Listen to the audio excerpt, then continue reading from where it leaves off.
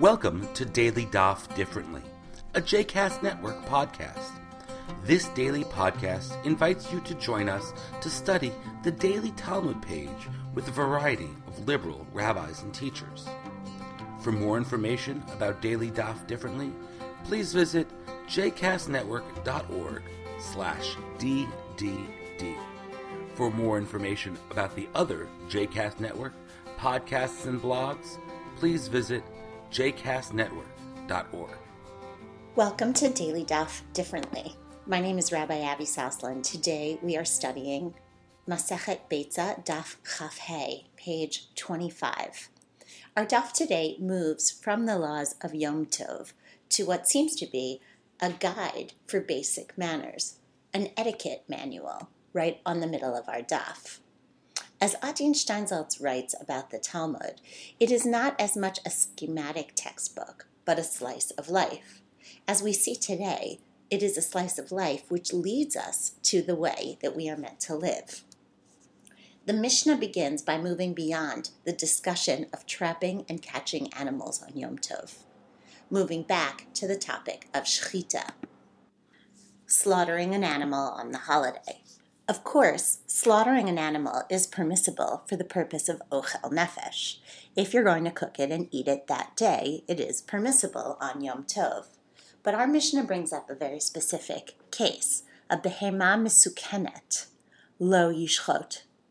One may not slaughter a dangerously ill animal on Yantif, ela im kain yesh shehut bayom le'echol mimena kizayit sali, unless there is still time to eat at least an olive-sized amount of the animal roasted. What exactly is a behema mesukenet, a dangerously ill animal? This is an animal that you are afraid will die before the end of the holiday. As Rashi explains, it is after one has already had a seudah for the holiday. So the only reason one would kill the animal is mahmat hefsedo, because of the loss that he would incur. Remember that an animal which dies on its own cannot be eaten by a Jew. Kosher meat must have a kosher shechita. But if the animal dies on its own on Yontif, the owner will then lose all the meat on the animal, and therefore he might be tempted to perform a kosher shechita on the animal, a kosher slaughter, so that he can use the meat. If a person thinks his animal's about to die, he would have every reason to slaughter it, except that he doesn't need the meat to eat on the holiday. He's already eaten his holiday meal. So it's not technically ochel nefesh. Our Mishnah deals with the question of how much time he has to eat it in order for it to be considered ochel nefesh. The Tanna Kama argues that he would need to have enough time to skin and roast the animal, as well as to eat an olive-sized amount before the end of Yantif in order for it to count as ochel nefesh and for the slaughter to be permissible. Rabbi Akiva is more lenient. Afilu kizayit chai mi beit tvichata. One can eat from it even raw, if the spot that is eaten is from the beit tvichata, from the place of its slaughter. This idea is discussed further in the Gemara. But the Gemara begins with Rami Bar Abba's explanation that in general the Torah demands that food cannot be eaten until an animal has been skinned and dismembered. He tells us that the Torah demands this of an olah sacrifice. And he says that the Torah is teaching derech eretz, proper manners. It's simply not proper for a person to eat meat before skinning and dismembering the animal.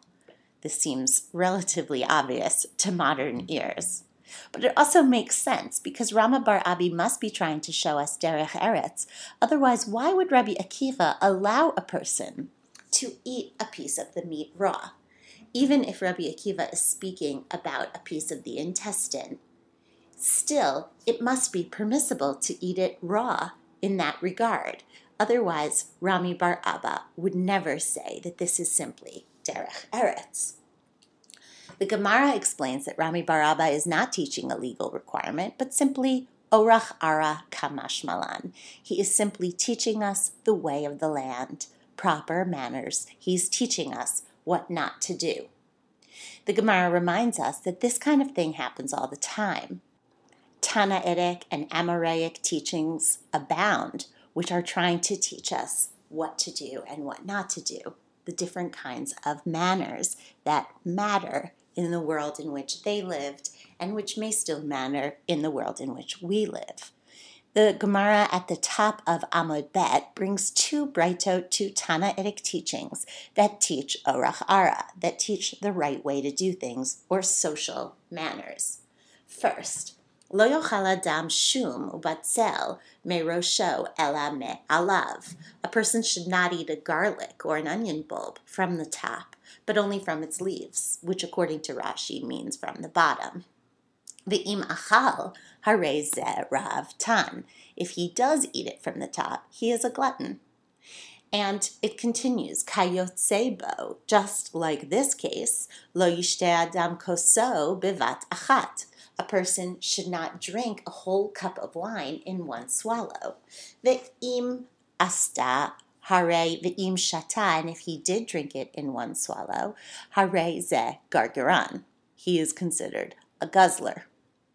The second Breita continues on this issue of drinking a cup of wine or of any beverage in one big gulp. Tani Rabbanan, hashote koso bevat achat. Someone who drinks his cup in one gulp, harei ze gargaran. This is a guzzler. Shnayim derech eretz. In two gulps, he is following the rules of derech eretz. Shlosha migisei haruach. But if he drinks it in three gulps, he is among the haughty. Evidently, he's putting on airs by drinking his wine too slowly. These three explanations of how to drink a cup of wine are clearly derech eretz in the Talmud and in the Breita. The Breita seems to simply be describing types of people rather than giving a halachic decision. Over the generations, however, what has once been just simply derech eretz in the Mishnaic and Amoraic times becomes Jewish law. Rav Yosef Karo in the Shulchan Aruch actually codifies these three types of drinkers. And Rav Moshe Isserlis, the Ramah, who is the Ashkenazi commentator on the Shulchan Aruch, he distinguishes between cups of different sizes, saying that if a cup is particularly small, one is permitted to drink it in one gulp, and if it is particularly big, it is not a problem to drink it in more than two gulps. But how did this happen? How did basic manners turn into halacha? It seems that such is the history of Jewish law. Somehow the Talmud went from talking about derech eretz, orach ara, the way that things should be done, and over the generation it becomes established as halacha.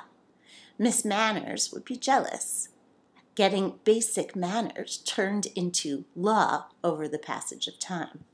But it also gives us a sense of how the Talmud works, taking daily considerations, daily manners, and turning them into a way of life. Orach ara, literally the way of the land, or the way that we live. The halacha is simply that, the rabbi's best attempt to create a life of meaning and a life that is filled with polite people. So here we are at the end of our week together, having learned a variety of approaches to our own Jewish lives. We have a better sense of the way we want to practice our Judaism, building off what was important to our rabbis in ancient times to create a life of meaning today. I look forward to learning with you again in the next Masechet. Until then, good luck. Behatzlacha. I hope you've enjoyed today's episode of Daily Daf Differently, and that you'll join us again tomorrow for a new page. The music at the open and close of this episode is Ufros from the Epicurus album One Bead, available on Bandcamp, iTunes, and Spotify.